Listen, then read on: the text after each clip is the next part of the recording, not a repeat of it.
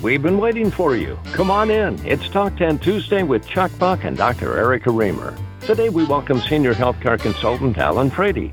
He'll explain how routine surgical events could inadvertently get reported as medical misadventures. Does healthcare need fixing? Former AHIMA CEO Rose Dunn thinks so, and she'll talk about a fix. Senior Healthcare Consultant Laurie Johnson has important coding news, and Tim Powell is at the Tuesday News Desk. Now here's the publisher of ICD-10 Monitor, the host of Talk 10 Tuesday, and a man who knows a thing or two because he's seen a thing or two, Chuck Buck. Thank you, Clark Anthony. Hello, everyone.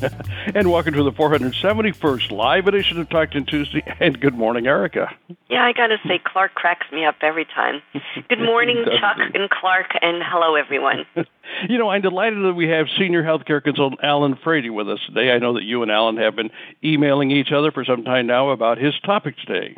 Yes, his topic is about post-operative complications and how to interpret the recent coding clinic advice. Very good. Also on today's Talk 10 Tuesday, Rose Dunn returns with an exclusive two-part series on the need to fix healthcare. We're going to hear part one today. I look forward to hearing Rose's segment. I always learn a great deal from her. And I do, too. Senior Healthcare Consultant Laurie Johnson has a Talk 10 Tuesday coding report. Yes, and there's some really big news. The 2022 Hospital Inpatient Prospective Payment System Final Rule, the IPPS, has been released for review and will be posted tomorrow. And, of course, that reminds me that you and I will be joining Laurie during her three-part IPPS Final Rule webcast series. The IPPS Summit is coming soon.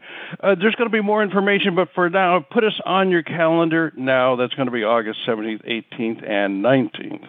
Yeah, essentially, you and I will be bookending Laurie's three webcasts. Clark? Thank you. I raised my hand because this is new. To celebrate Ipsalooza, ICD-10 Monitor and Talk 10 Tuesday are giving away a 1-month subscription to the ICD-10 Monitor educational webcast portal. One lucky person is going to get unlimited access to ICD-10 Monitor webcasts for a whole month. We'll announce the winner on Talk 10 Tuesday, August 24th. And people can visit ICD10monitor.com to enter to win. Thanks, Clark. Erica, you have a TalkBack segment today. What's on your radar screen? Yeah, I'm going to review the updates to the 2022 ICD-10-CM coding and reporting guidelines. Ooh, wow, great. Thanks. Looking forward to your TalkBack segment. We have much news to report, and we begin this morning with Tim Powell, who's at the Talk 10 Tuesday News Desk. The Talk 10 Tuesday News Desk is presented by MRA, the premier provider of medical coding, auditing, and cancer registry solutions. For 35 years, hospitals and healthcare systems have chosen MRA's 100% U.S.-based solutions for their proven quality and expertise. Find your peace of mind by partnering with MRA at mrahis.com. Here now is Tim Powell. Thanks, Chuck. And the Inpatient Prospective Payment System Final Rule and the Long-Term Care Hospital Prospective Payment Final Rules has been published by the Centers for Medicare and Medicaid Services for fiscal 2022. The rules were released yesterday at the close of business. The final rule updates Medicare payment policies and rates for operating and capital-related costs of acute care hospitals and for certain hospitals and hospital units excluded from IPPS for the fiscal year ended 2022.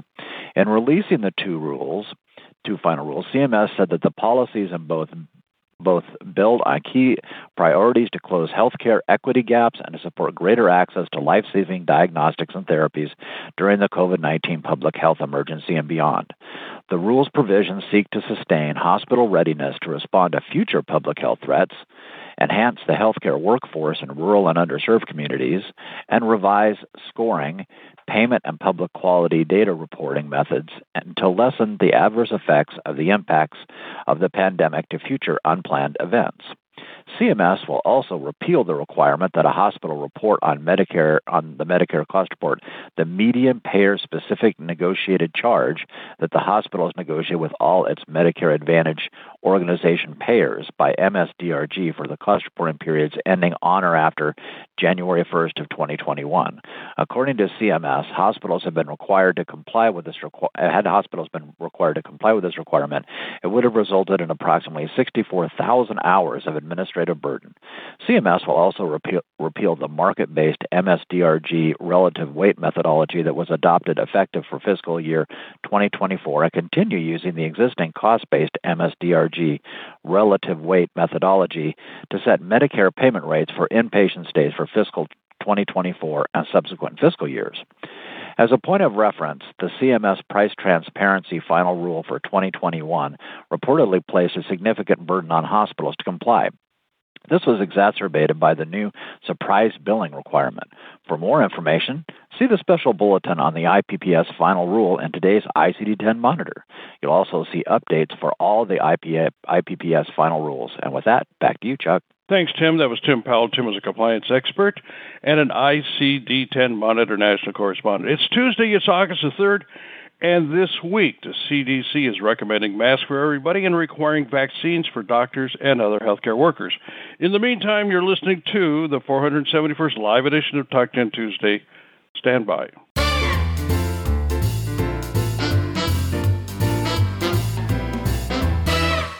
For a milestone as consequential as implementation of the Inpatient Prospective Payment System Final Rule, you need more than a clear picture of what's coming. You also need trusted insights and analysis of all the changes, including new ICD-10 CMPCS codes when October 1st arrives. Only ICD-10 Monitor delivers what you need. The 2022 IPPS Summit Final Rule Update with expert insights and analysis. It's a 3-part webcast series. As in previous years, ICD-10 coding expert Laurie Johnson will walk you through all the must-know changes in the 2022 IPPS, including new and deleted ICD-10 CMPCS codes, MSDRG modifications, new technology, add-on payments, and changes related to the COVID-19 pandemic. Plus, the live webcast series will be interactive, giving you an opportunity to get expert answers to your questions. All this comes your way August 17th, 18th, and 19th. Here now with the Talk 10 Tuesday Coding Report is Laurie Johnson. Laurie also has the Talk 10 Tuesday Listener Survey. And good morning, Laurie. Good morning, Chuck. Good morning, Erica. And hello to our listeners. CMS was very busy last week with the release of final rules for skilled nursing facilities, hospice, inpatient rehabilitation facilities, and inpatient psychiatric facilities. For the skilled nursing facility, the final rule will publish on 8/4/2021. The patient-driven payment model, PDPM, was adopted in 10/1/2019. This year, effective 10/1/2021, updates to the ICD-10 CM mappings have been made. A change has been made to consolidated billing, with blood clotting factors having been excluded from consolidated billing. Those HCPCS codes involved are J7170, J7175, J7177 J17183, J7185 to J7190, J7192 to J7195, J7198 to J7203, J7205, J7207 to J7211. They've also added some items, 2 measures for the quality reporting program for fiscal year 23, including skilled nursing facility healthcare-associated infections requiring hospitalization and the COVID-19 vaccination coverage. For hospice, this 226-page final rule will publish on August 4th as well and be effective 10/1/21. The changes to the hospice conditions of participation are finalized, as well as the hospital quality reporting program and home health quality reporting program. There is a 2% increase in payments, and the fiscal year 22 patient amount increase, or I should say cap amount increase, has been increased to $31,297.61. The Consumer Assessment of Healthcare Providers and Systems, CAHPS, Hospice Survey star ratings will be added to Care Compare. For inpatient rehab facility, fiscal year 22 changes become effective 10/1/21 as well. An overall increase in the fiscal year 22 payments of 1.5% is estimated. This final rule also includes a modification to the number of quarters used for public reporting of IRF quality measures due to the public health emergency. Social determinants of health have been added to the patient assessment data elements. For the inpatient psychiatric facility, the payments will increase by 2.1% compared to the fiscal year 21 rates. The COVID-19 vaccination coverage among healthcare personnel measure will be added for fiscal year 23. CMS is also seeking feedback on quality measures and data validation pilot program. If you want to see the resources or the links for the different final rules and fact sheets, look under the tab that's marked Resources from Laurie Johnson. Now let's move to the listener survey.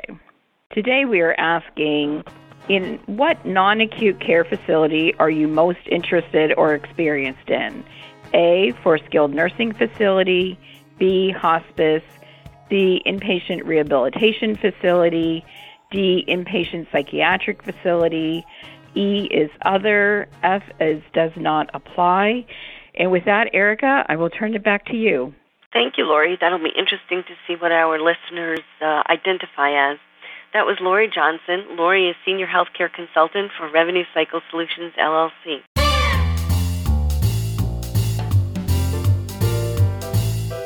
Nearly everyone would agree that America's healthcare system appears to be broken, so what's the solution? Here now with an exclusive report on fixing healthcare is past president and former CEO of AHIMA and the recipient of AHIMA's Distinguished Member and Legacy Awards, Rose Dunn. Hello, Rose. Well, let's go to work. What do we need to do, and where should we start? I recently read an article about fixing healthcare by Dave Jackiello, and it got me thinking about some of the bureaucratic, redundant, labor-intensive, and wasteful things that we do in healthcare, and how much more efficient we could be without them. So I want to explore Dave's top 3 ideas this week. First, there should be a mandatory national fee schedule that applies the same price for every CPT code for every payer, with the only adjustment being for geographic differences. Now, in my opinion, this could reduce the need for contract management staff and contract management systems, control price bullying by dominant regional payers, probably used so that they can pay their executives another $1 million, and eliminate the need for price transparency in posting prices, because it will require healthcare entities and providers to effectively use their resources to get the services done within that pricing parameter, just like DRGs, thereby promoting competition, customer service, and quality. Dave's second one has to do with provider enrollment. Every third-party payer requires the participating providers to enroll and complete an extensive credentialing application. He suggests that if the provider has enrolled in Medicare and has an NPI, that is a National Provider Identifier, that should be all that's needed. Now, I like this idea because it could encourage more providers to participate in Medicare. It also lets providers start serving patients immediately without waiting for their application to be approved. However, payers could use the National Practitioner Data Bank information if they desire to do some additional screening. Plus, if healthcare institutions do credentialing, then why do the payers need to do it too for providers with hospital privileges? I'd rather see the healthcare institutions become more anal with their credentialing efforts and eliminate the payer-provider enrollment activities. Payers will save money too. Maybe they'll reduce premiums, like when pigs fly. Let's have the physicians seeing patients rather than completing redundant paperwork. Now, Dave's Third and final suggestion is that we eliminate the requirement for individual state licensure. This is a no-brainer. Isn't an MD an MD? Isn't a pathologist a pathologist? Does the fact that they practice in Minneapolis cause them to practice any differently than in Memphis? Eliminating the state requirements may allow some underserved border communities to have access to clinical specialists they have needed. It may also cut costs for the state, but when was the last time a state cut its costs? Well, regardless, this may mean that we need to do a side-by-side state comparison and establish a national standard. Let's push the administration to simplify the administrative side of medicine so that our physicians can do what they were trained to do, treat patients. I think there are many more examples of superfluous requirements that we can eliminate and get back to basics, like focusing on outcomes and patient care services. And I welcome the audience ideas on this subject. Back to you, Erica. Thank you, Rose. I was getting the cold sweats just thinking about the credentialing process. It was like it's a two-week misadventure every time. That was Rose Dunn. Rose is past president and former CEO of AHIMA and recipient of AHIMA's Distinguished Member and Legacy Awards recipient. Chuck? Thanks, Erica, and thank you again, Rose. And be sure to read Rose Dunn's article in today's edition of the ICD-10 Monitor, and Rose returns to Talk 10 Tuesday, August 17th for Part 2 in her series, Fixing Healthcare. Coming up next is the surprising results of today's Talk 10 Tuesday listener survey, and then later, complications of surgery. Stand by, everybody.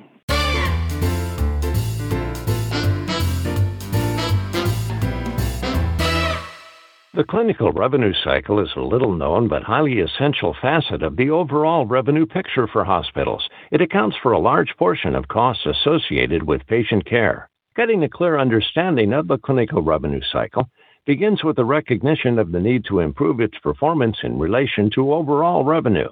During a groundbreaking ICD-10 Monitor webcast, Dr. John Zellum explains, in easy-to-understand terms, the importance of the clinical revenue cycle. He'll empower you to realize unrecorded but rightfully earned revenue for your facility. And you will learn that specificity in the documentation translates to billing accuracy, reducing the risk of denials. The webcast is now available on demand. Register to download at the ICD University Bookstore. Here now with the results of today's Talk 10 Tuesday listener survey is Laurie Johnson. Thank you, Chuck. And yeah, these are a little surprising for me. The results are for the skilled nursing facility, 17%, for hospice, 6%, inpatient rehab facility, 17%, inpatient psychiatric facility, 9%, other is 11%, and does not apply is at 41%. I really suspected that the inpatient psychiatric facility would be a little higher, but it seems okay to me that the skilled nursing facility, inpatient rehab are about the same, because we see a lot of those facilities in acute care facilities as well. Our good friend Allen Frady returns to Talk 10 Tuesday with a compelling story, Complications Arising from Surgery. It's our lead story, and here now is the aforementioned Allen Frady. Good morning, Allen. Thank you, and it's good to be back. The coding clinic's second quarter 2021 rendered the surgeon's judgment as something to be further interpreted. It threw a monkey wrench into our work to ensure that routine surgical events don't inadvertently get reported as misadventures. Of course, you're going to be on your own to go read the full coding clinic entry and make up your own mind.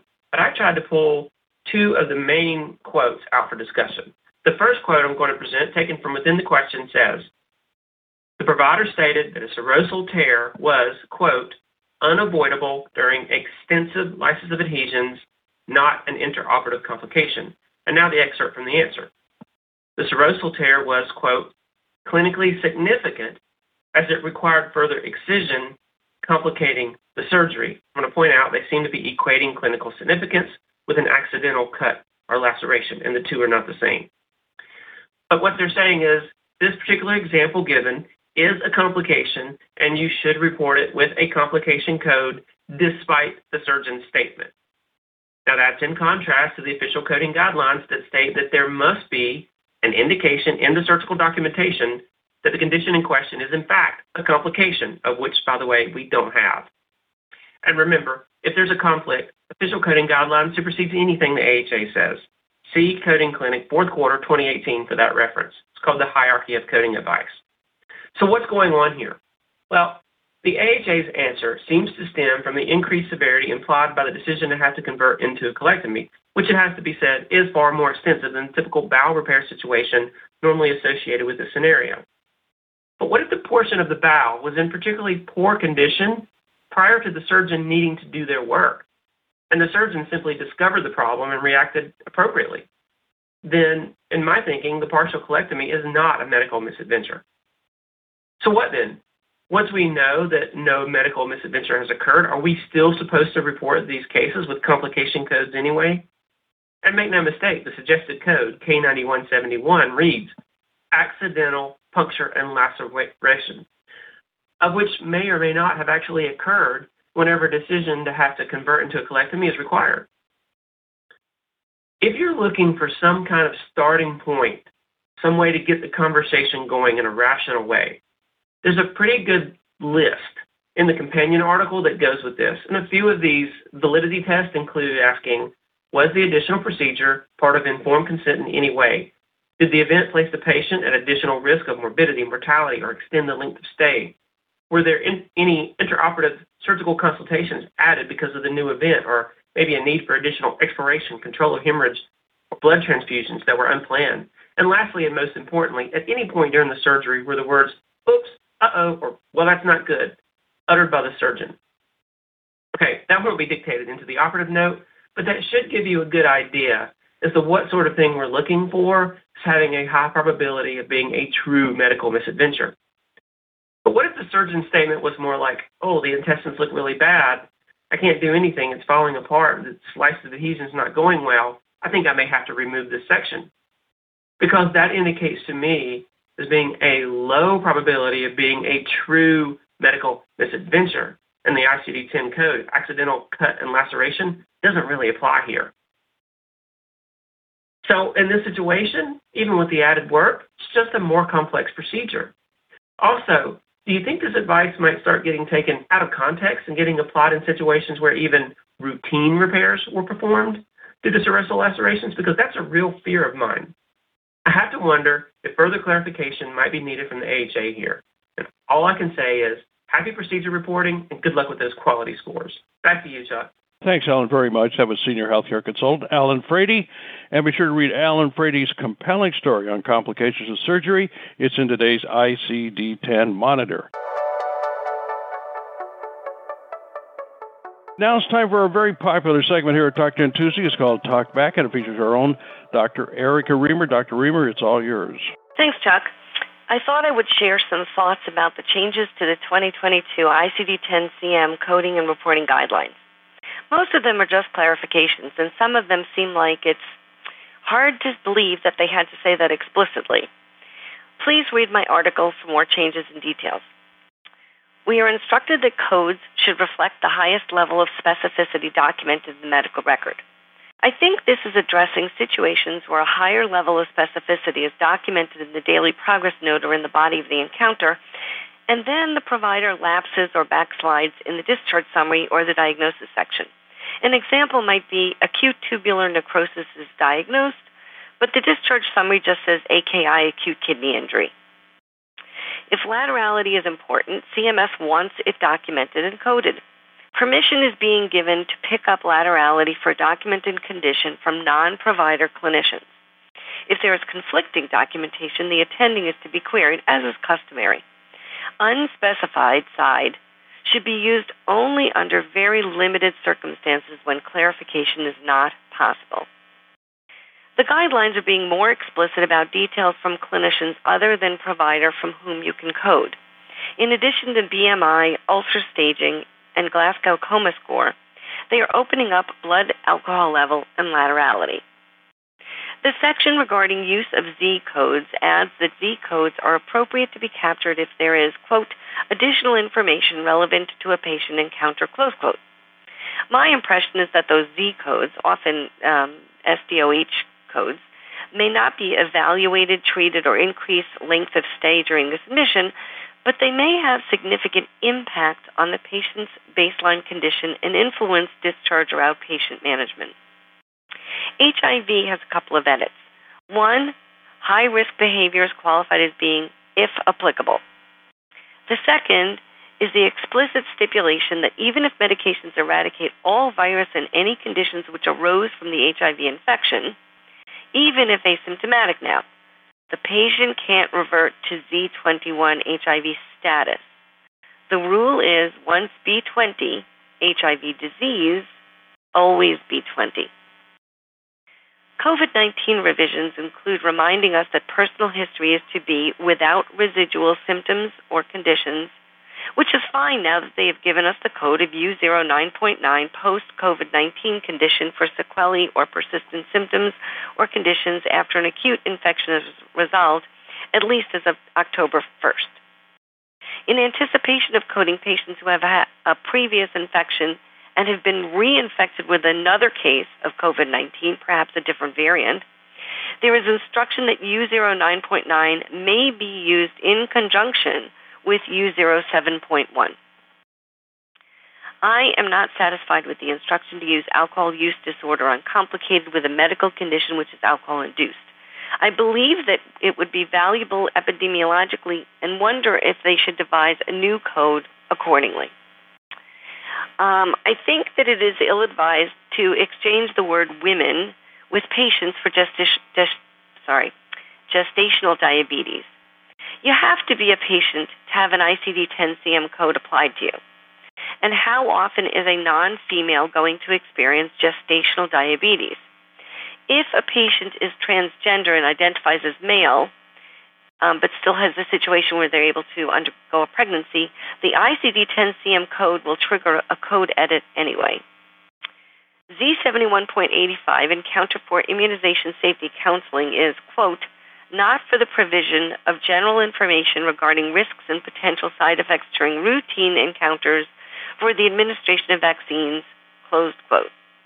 I believe it is intended to have an in-depth discussion about vaccination, likely to overcome vaccine hesitancy, and it is to be used with Z23, Encounter for Immunization, or Z28, Immunization Not Carried Out, and under immunization status.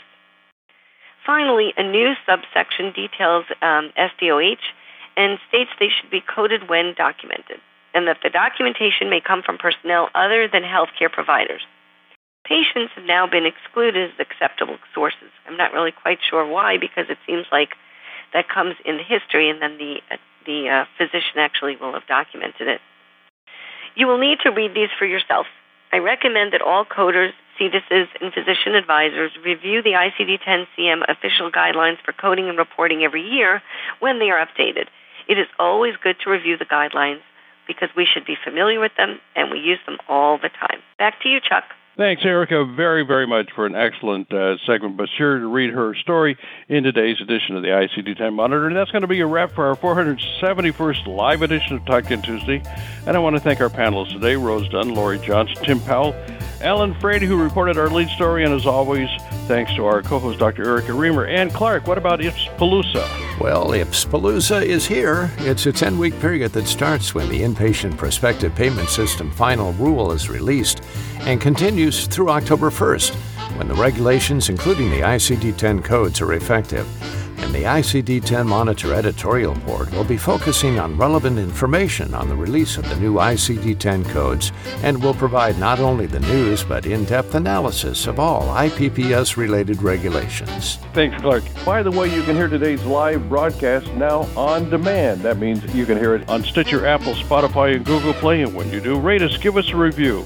Until next Tuesday, I'm Chuck Buck reporting for Talk 10 Tuesday and ICD-10 Monitor. Thanks for being with us. Talk 10 Tuesday is a production of ICD-10 Monitor.